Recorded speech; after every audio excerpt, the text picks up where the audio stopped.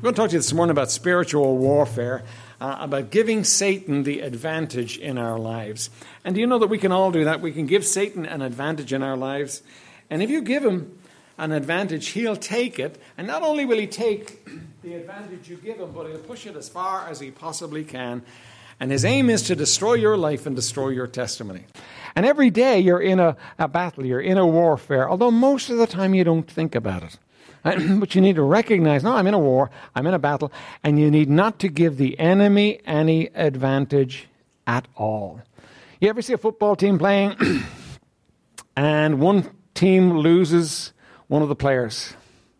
Then the other team has an advantage.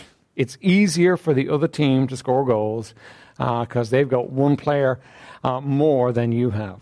That's the idea with Satan. He'll take all the advantage you give him and don't give him any.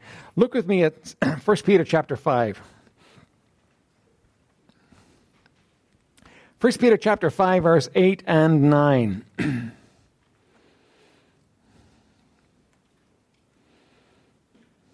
1 Peter 5, 8 and 9. And let's have a word of prayer. Father, would you bless now as we look to your word? And oh, Lord, we know the enemy would like to even disrupt this for your people. Lord, would you cast him far away from this room that he cannot do anything to hinder or to hold back? And Lord, would you let truth find its mark in hearts and lives, that we might know victory in this warfare that we're in, and that we might not have our lives ruined and torn down by him. In Jesus' name, amen. 1 Peter 5, verse 8 says, be sober, be vigilant. Now, when God tells you to be sober, be vigilant, he's giving you a warning. And you know, remember when Jesus said to Peter, listen, Satan has desired to sift you, Peter, and Peter said, no, you don't understand, you don't know, I won't give in to him. He was a fool, because Jesus was warning him, and he needed to take on board the warning and go, okay, all right, but he didn't. Now, when God tells us to be warned and we're not warned, we always get hurt. Right? Be sober, be vigilant, right? So you're to be vigilant, you're to be on your guard, on your watch. The idea of being sober is to be calm, collected, clear.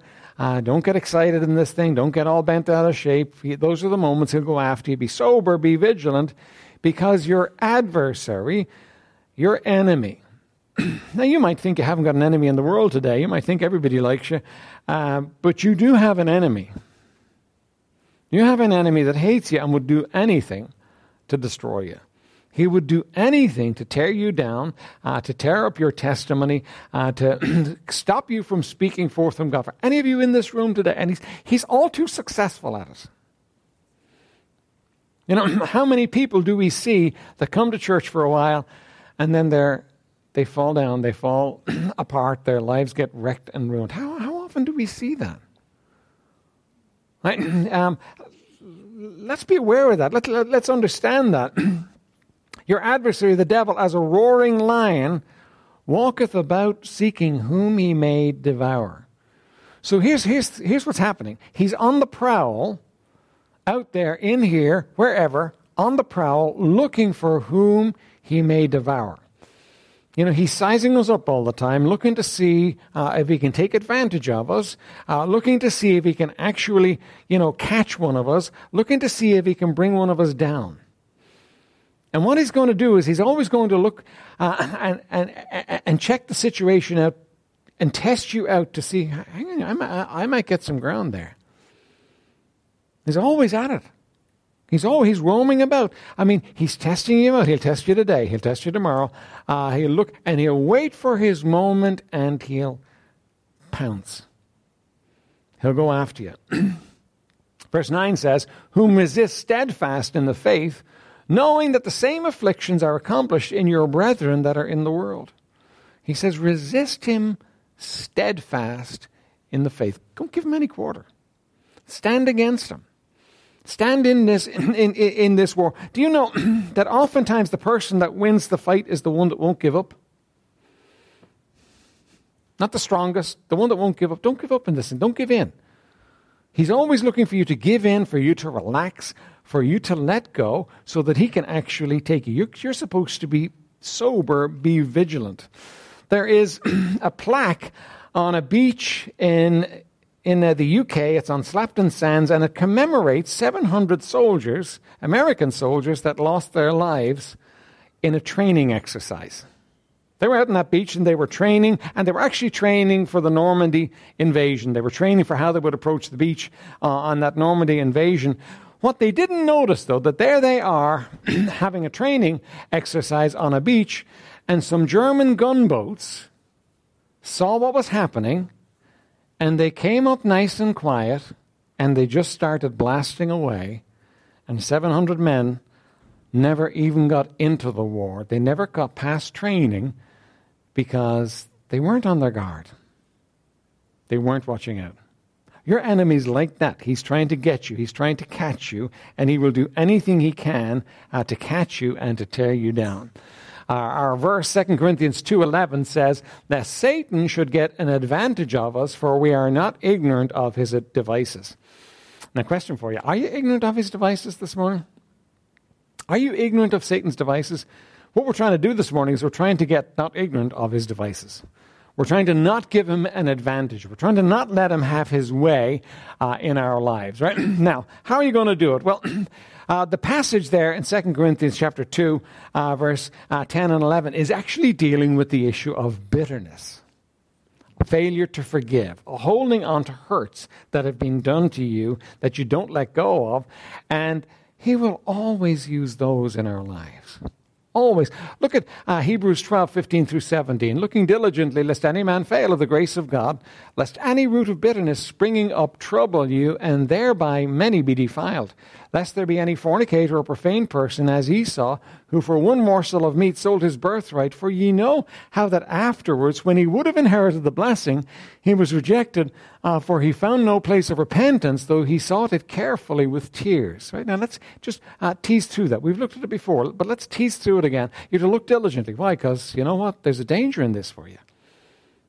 Do you know everybody in this room will have a reason this week to get bitter? Something's going to happen in your life. You live in a broken world with broken people. Somebody's going to go cut across you and do something wrong on you that will give you a reason to get bitter. So he says, looking diligently, lest any man fail of the grace of God. Do you know there's grace? There's supernatural enabling power to avoid getting bitter. But you can fail to grasp it. You can fail to lay hold of that grace. You can fail to lay hold upon the power God gives you not to get bitter. And then what happens is a root of bitterness springs up. And when a root of bitterness springs up, it has the power to take over your life. And it will trouble you, and many will be defiled. And then he says, lest there be any fornicator or profane person. Do you know that bitterness, when we're bitter, we give ourselves permission to do whatever it takes to make ourselves feel better. Esau did that. Esau was hungry, but wasn't it really silly that he gave up his birthright for a bowl of soup? Wasn't it really silly? Well, no, he was bitter. He was bitter, and he didn't care. The birthright was primarily spiritual. It was primarily a spiritual position, and he didn't care, and he was bitter. And so you know what? He gave it up for a bowl of soup, and later on he wanted it. And do you know that when you get bitter, you'll do all kinds of stupid things. You'll make all kinds of poor choices, and the enemy knows that. The enemy knows that if he can just get you to the place where you're bitter, he can use it against you and cause you to do all kinds of foolish things and use it to destroy you and tear you down. You need to reject bitterness. You see, forgiveness is particularly a Christian grace. Many other religions make a virtue out of revenge. But Christianity says, no. Forgive. Let go. Release it. Don't hold on to it. Somebody's going to do you wrong this week. Maybe somebody's done you wrong this past week and you're having a hard time struggling with it. You need to let it go. You need to release it. You need to let this thing out of your hand, because if you don't, you're going to get bitter. And if you get bitter, it's going to cost you. You see, Matthew 18:35, you know the passage in Matthew chapter 18. Jesus is telling the story about the man who was owed millions by one of his servants. And he calls the servant in, and he says to the servant, "You owe me money. Where is it?" And the guy says, I haven't got it, but I will get it for you. And he says, no, listen, I'm going to put you in prison. And the guy says, please don't do it. He asks for mercy. And so the Lord gives him mercy. And he says, okay, you're forgiven. I forgive you all the debt. And then he goes out and he grabs a guy that owes him just a small amount of money, and he brings him in. He says, pay me the money you owe me. And the guy says, I haven't got it, and please give me time. And he says, no, I'm not giving you time. And he has his family all cast into prison. And so then the first lord hears about this, the guy who had forgiven the large amount, and he is furious. He is furious with him. And so he goes after him, and he says, you wicked servant, I forgave you all that money, and you just took and you just had your other servant thrown into prison for just a small amount of money? Oh, you're a wicked servant. And he took him and he had him given to the tormentors. Put in prison, given to the tormentors until it was all paid. Right? Now, do you know that the forgiveness that God asks us to give is a picture of what he's forgiven us? Let me ask you, what do you and I deserve today? Where should I be headed for eternity? Hell. Is that right? You should be headed for hell too. Perhaps this morning you are. Perhaps this morning you haven't come to the place where you've trusted Christ as your Savior. I deserve hell. But you know what? My master forgave that debt and put it on his son and paid the price in full. Now, you know what he says to me? He says to me, now, listen, you go out there and you be like me. Forgive, even as for Christ's sake, God has forgiven you. And when I go out there and somebody hurts me and somebody does me wrong and I won't let go of it, you know God's not happy. God's upset. And the whole purpose of the story in Matthew 18 is verse 35. So likewise shall my heavenly Father do also unto you, if ye from your hearts forgive not every one his brother their trespasses. You and I are supposed to forgive. We're supposed to let go. We can't harbor bitterness towards people. Now, I understand this is kind of a difficult area. And I understand that, when it comes to the idea of forgiveness, you can't just, ignore the fact that somebody's done you wrong. If somebody comes and asks your forgiveness, you're supposed to forgive and let it go, let it free. But even if somebody doesn't, you can't hold on to it. I mean, that will change the relationship, but you got to let it go. You can't harbor bitterness in your hearts. You got to give it over to the Lord. You got to put it in his hand, because vengeance is mine, saith the Lord. I will repay. Give it to him. You can't harbor it. You can't hold on to it. You see, it's a very particularly Christian thing that we're being called to do here. We're being called to let go of the wrongs that people have done us, because he's let go of so much wrong I've done him. The Lord's Prayer says, and forgive us our debts as we forgive our debtors. Basic to our Christianity is this idea that we forgive. Now, it's not basic to our human nature, mind you, but it is basic to our Christianity that we forgive. Is there somebody you're holding a grudge against because they did you wrong? Is there somebody, when you think about them, your heart just kind of ties in a knot and, you just get churned up because of what they did to you? Listen, you got to let it go. You got to release it and let it go. You can't hold on to it. If you hold on to it, it will destroy you. Somebody said this, that bitterness is like drinking poison and waiting on the other person to die. It doesn't happen like that. The poison will kill you. The bitterness is the poison in the situation. Let me read you something. I can imagine when Christ said to the little band around him, go ye into all the world and preach the gospel. Peter said, now, Lord, do you really mean that we are to go back to Jerusalem and preach the gospel to those men that murdered you? Yes, said Christ. Go hunt up that man that spat in my face and tell him he may have a seat in my kingdom yet. Yes, Peter, go find that man that made that cruel crown of thorns and place it on my brow, and tell him I will have a crown ready for him when he comes into my kingdom, and there will be no thorns in it. Hunt up that man that took a reed and brought it down over the cruel thorns, driving them into my brow, and tell him I will put a scepter in his hand, and he shall rule over the nations of the earth, if he will accept salvation. Search for that man that drove the spear into my side, and tell him there's a nearer way to my heart than that. Tell him I forgive him freely, and that he can be saved if he will accept salvation as a gift. Isn't that our Savior? Father, forgive them, for they know not what they do. We can't hold on to the hurts and the bitterness and the problems, things that people have done us. If you do, it will devour you, and you will give the enemy an advantage over you that he will grab. He will grab it and he will use it. So the first thing is, if you're going to not give him advantage, you've got to reject bitterness. Reject bitter. You can't get bitter. Second thing is this: stay close to God. Ephesians 6:10 says, "Finally, my brethren, be strong in the Lord and in the power of his might." That's talking about the section on spiritual warfare. Ephesians 6:10 through 18 is that section that deals with spiritual warfare. And it starts off by telling us that we're to be strong in the Lord and in the power of his might. Do you know that you are not able for Satan by yourself? You and I are not strong. Now, sometimes we think we are. Sometimes we get the idea we can handle anything. We're really at our most dangerous when we come to the place where we think we can handle anything. You and I are not strong. Spiritually speaking, if I go up against Satan on my own, I haven't a hope. If I go up against one of his demons on my own, I haven't a hope. You're talking about supernatural beings. You're talking about people with power way beyond what I have. And way beyond what you have. If I go into that battle on my own, I'm finished. Now, Satan would dearly like to get you in that battle on your own.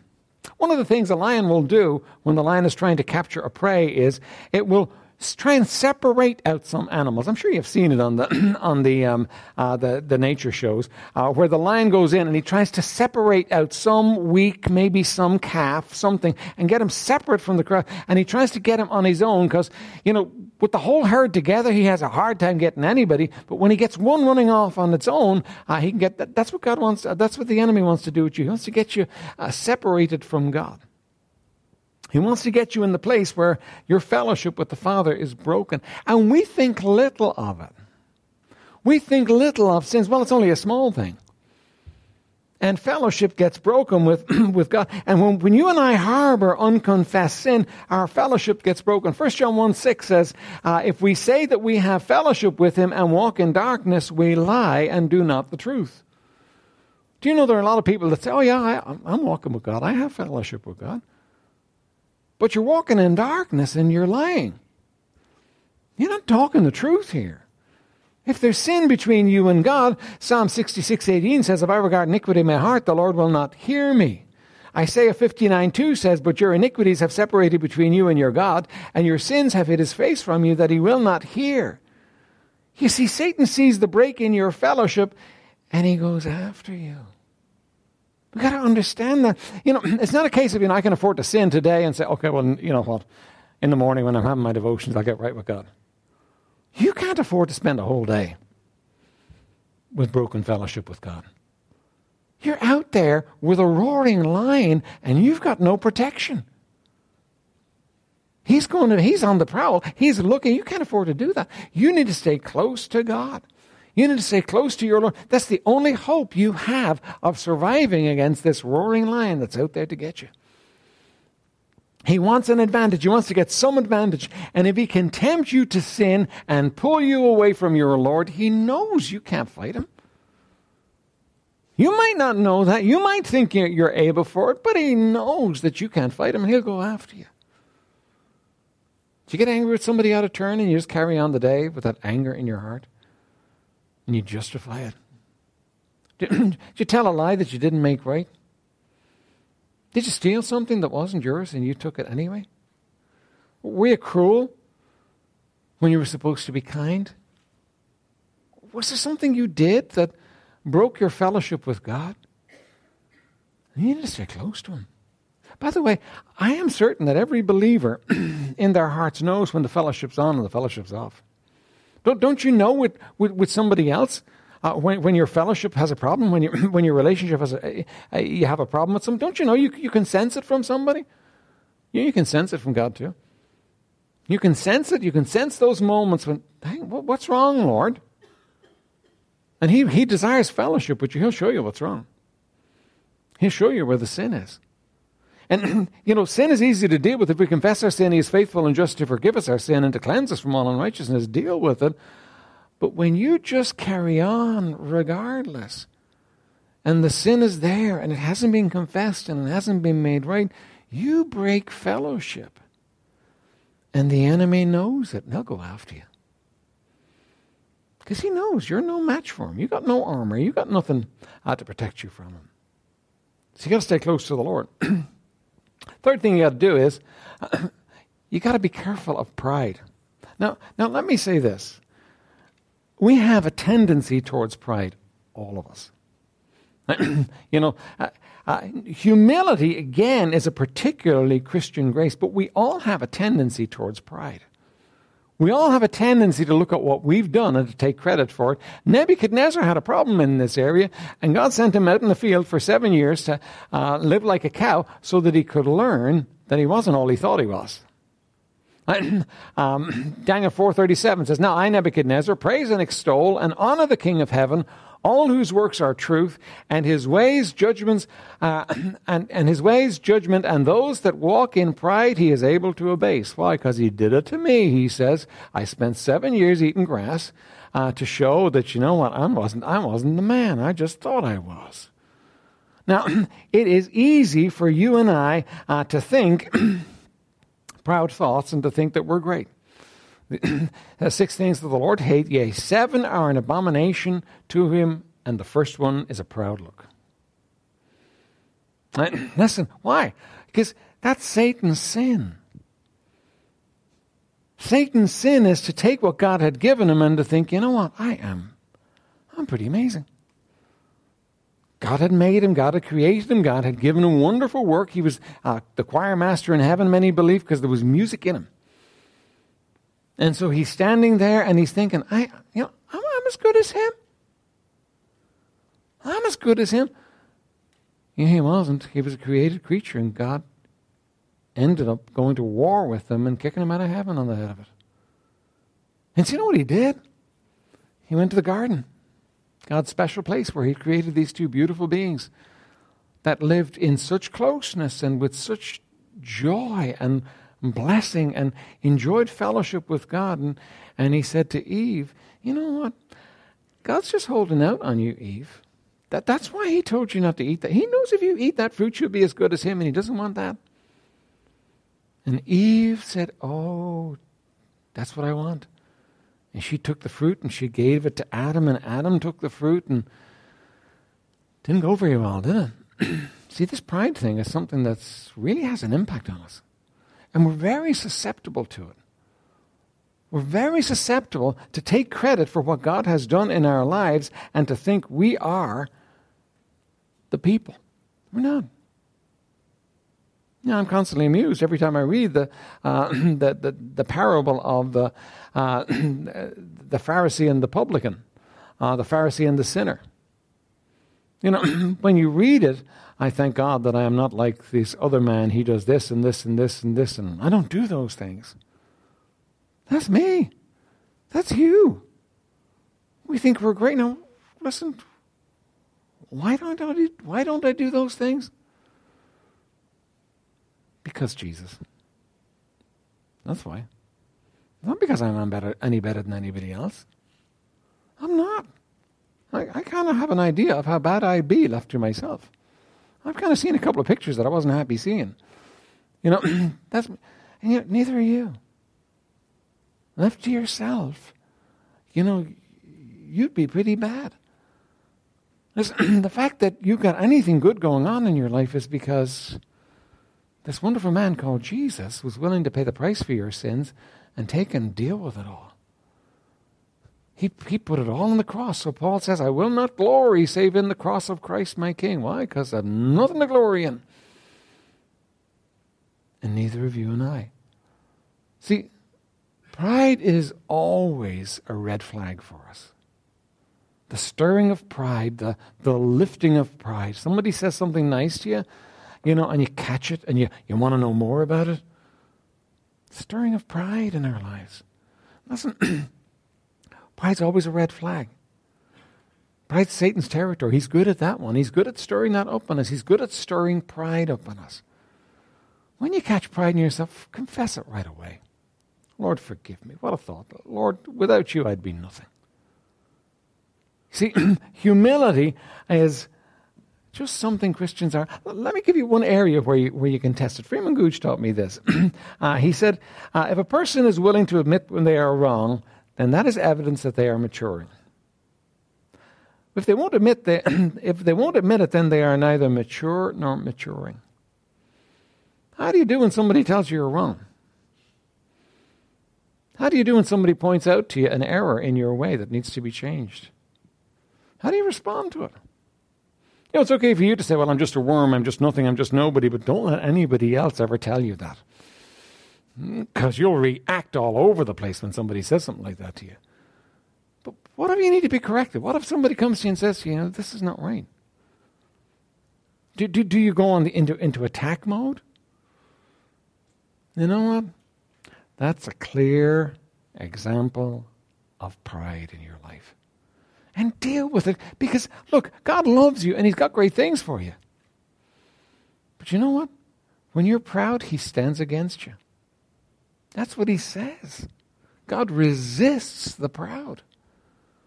And not only does God resist you, but you know what the enemy says? The enemy says, oh, great.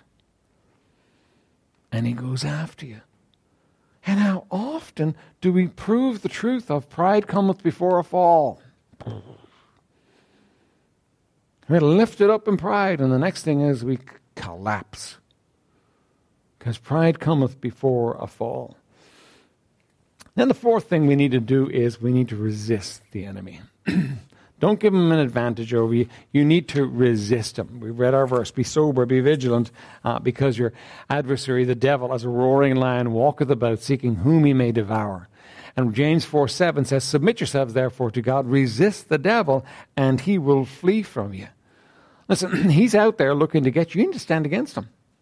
You need to be aware, first of all, of the warfare that you're in, and you need to stand against him because he wants to get you. He wants to tear you down. So you need to be standing against. You need to be watching out for the different things he's going to throw at you, because if you don't, he'll get you. I read a story about a man who was terrified of crocodiles. He lived in Florida. He was terrified of crocodiles, so he never went in the water because he was always terrified that a crocodile would get him.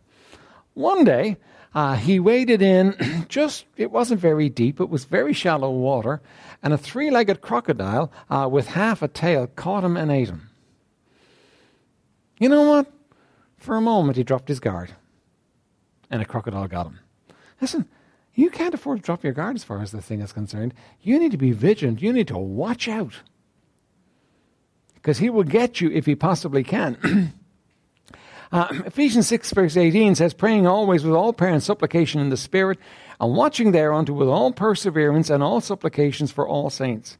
That's at the end of the passage on spiritual warfare. Right? Do you know that you're in a war every day this week? Do you know the person sitting beside you is in a war every day this week? God says, pray for each other. You can't handle this by yourselves. Pray for each other. Doesn't it break your heart when you see somebody going down? It does. It breaks my heart when I see somebody going down.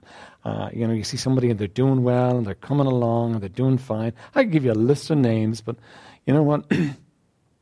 They're doing, and all of a sudden the enemy gets in there and he tears them apart. And you can tell it when you talk to them. Something's happened. Something's changed. The enemy's gotten you. And doesn't it break your heart? But here's the thought. Do we pray enough for people? I was stirred this week to pray for some people. Because the enemy would like to get them. He'd like to get you. He'd like to get me. We need to pray for each other. We're in a battle. We're in a warfare we can't see, and a warfare that we can pray into, though. Remember Elijah and Gehazi? Gehazi came out and he said, oh, Master, there's an army out there. They're going to kill us. And Elisha said, don't worry about it, Gehazi. Let me show you what's really out there. Lord, would you open his eyes and let him see? And the hillsides around were covered with angels and chariots of fire.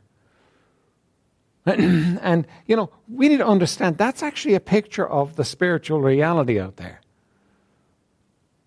That there's a warfare going on that we can't see, but we can pray for each other. We can pray for each other to be wise, to be aware, to actually see, to watch out for those things. we need to pray for each other. The second thing, James 4:7 says this. It says, submit yourselves to God. All right, so listen, yield yourself to God. You're not going anywhere in the spiritual warfare if you're not right with God. Okay? But he says, submit yourself to God, yield to God, and then resist the devil, and he will flee from you. And I think, hang on a minute, that kind of is a bit hard to take. I mean, he's stronger than us. He's a supernatural being, but he has to obey us. That's what it's saying. Resist him, and he will flee. Why does he flee? Well, he doesn't flee from you. He's not afraid of you. Right? You don't give him any nightmares at all. He's really not afraid of you. But he is afraid of Jesus. And when Jesus tells him go, he has to go. Don't you love that when you read in the New Testament, Jesus would come up and he would say, leave this man alone, and the demons would leave. And they'd even ask him permission, or don't send us into the deep yet. Can we go into the swine? He said, okay, go into the swine. They were completely under his control. You know, there was never one of them that says, make me. He just had to speak a word and they went. Isn't that great? Isn't that wonderful? Do you know what he gives you that kind of power too? He says, submit yourself to God, resist the devil, and he will flee. Now, here's what you've got going on in your life. You've got some days that are going to be tough days. You've got some days when the enemy's going to sit in your tail and try and tear you down and try and do all that he can to destroy, to wreck, and to ruin you. And sometimes you'll feel like, nothing I can do about this. Oh, yes, there is. You can call him on it. You can tell him to leave you alone, that you're under the blood of Jesus Christ, that you belong to him, and in Jesus' name, you're commanding him to go. And you'll be amazed at what happens. Because you have power in Jesus to command him to go. The Bible says it. Jesus told us that we have power in this area, and we have it, so you can tell him to go. But you know what? You got to submit yourself to God. You got to be right with God. You got to be walking with God. You can't be in the place where there's a distance between you and God, because he's not afraid of you. Remember the demons, the sons of Sceva in the book of Acts? There were these guys, and they were casting out demons in Jesus' name. And the demons looked at them and said, hang on, Paul we know, Jesus we know, and Paul we know, but who are you? And they fell on them and they devoured them because they weren't afraid of men. They're not afraid of men. You're supposed to submit yourself to Jesus. You're supposed to give in to him, walk with him. Don't let anything come between you and him. And then you can resist him and tell him to go, and he will go. And you know what? I have found in my life, just on several occasions, I've told him to go, and the relief was instant. Caught him in his game, and the relief was instant. Like, that's not weird and spooky. That's just, you're right in the Lord. Just let him go. I think maybe we need to do it more often in our lives. But resist the devil and he will flee. You see, here's the problem. The problem is you and I are in a warfare we can't see, and if we're not careful, we'll be destroyed. We'll be absolutely destroyed. We were in Hungary this week, and we worked with a group of people. And some of these people are just broken and hurting. And here's why they're broken and hurting. They're broken and hurting because someone they trusted, they found out to have sin going on in their lives that dated back 30 years. And this person lived in sin, and they didn't know it, and it just, when it all came unglued, they came unglued with it too. And they're hurting. There are people that are just struggling with it. Now, what happened? I know the guy. He's a good guy. What happened? You know what? The enemy got in. The enemy got a grip with something. And he pushed and pushed. And eventually, it all became apparent. And a lot of things got destroyed because of it. Do you know the enemy said, great. Got what I want. Do you know that he'd like to do that in your life? And you can think, no, he never did that to me. Yes, he would. And you thinking he could never do that to you is just the kind of ground that leaves you open to it. The enemy wants to take your life and destroy it. But God has given you power over the enemy. Are you bitter this morning about something? Something gotten into your soul that's just chafing. You need to deal with it. Now, you may need to get help dealing with it. I understand bitterness can be easy to talk about and hard to deal with sometimes, but you can't afford bitterness. If you're bitter this morning, I guarantee you, he's got an advantage over you. And he wants to use it. Are you close to God this morning? Is there some sin, or maybe you're in the habit of doing some things that, listen, grieve God and you know it and you don't get it right? See, this person I'm talking about, they did something that was wrong. They didn't get it right. The enemy went after them and after them. They kept on doing it. And one sin piggybacked on another sin until they were destroyed. You can't allow little things to come between you and God. You got to stay close. You got to keep things clear. You got to keep things right with God. Is there pride in your life? Is there pride in your life where, you look at yourself and you look at the things you've done and you think, I'm pretty amazing? Maybe you've been through addiction and God has changed your life and you're thinking, you begin to believe what people say about you, how wonderful you are. That's dangerous. You know what? If anything good is happening in your life today, it's because of what Jesus did. And that's not just addiction. That's the rest of us too. If there's anything good in my life today, it's because a man called Jesus paid the price of my sins and he put his Spirit in me. And listen, I need to be forever grateful for that. And you know what? There's no reason for pride. We don't have a reason for pride. We ought to humbly thank the one who did it all for us. And then are you resisting? Are you standing against the enemy, or are you letting him have his way in your life? You just relax your guard and you give in and you let it happen. I can't fight this. I don't want to. And you let him push. And you need to stand up and in the name of Jesus Christ tell him, you got no place in my life, go. It needs to be real. Submit yourself to God. That needs to be real. You can't, listen, he'll smell the lie. If you're telling him to go, but really your life is not submitted to God. Submit yourself to God, resist the devil, and he will flee. Look, this is a scary message. I understand that. But you know what? You have no reason to be frightened. Because God has laid out everything you need. You do have reason to be careful. Be sober, be vigilant. But you know what? If you're sober and vigilant and you walk close to God, you can live a great life and you can go to your deathbed looking back over a life that is blessed. Looking back over a life that's had impact. Because that's what God wants to do with your life. But if you let down your guard, he'll devour you and your life and spit you out.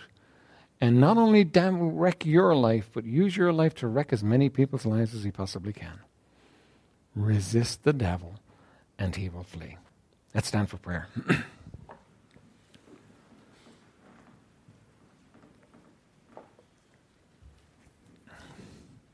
Father in heaven, we ask you to speak to hearts this morning, Lord. I believe you have been. I believe that you have been touching hearts. And Lord, may there be business done with you today. Lord, where there's bitterness, Lord, may people reject it. May they let it go. May they not let it in, Lord. And, oh, Lord, where they need help, Lord, may they seek help. And, oh, Lord, may they be able to get free of it and let it go.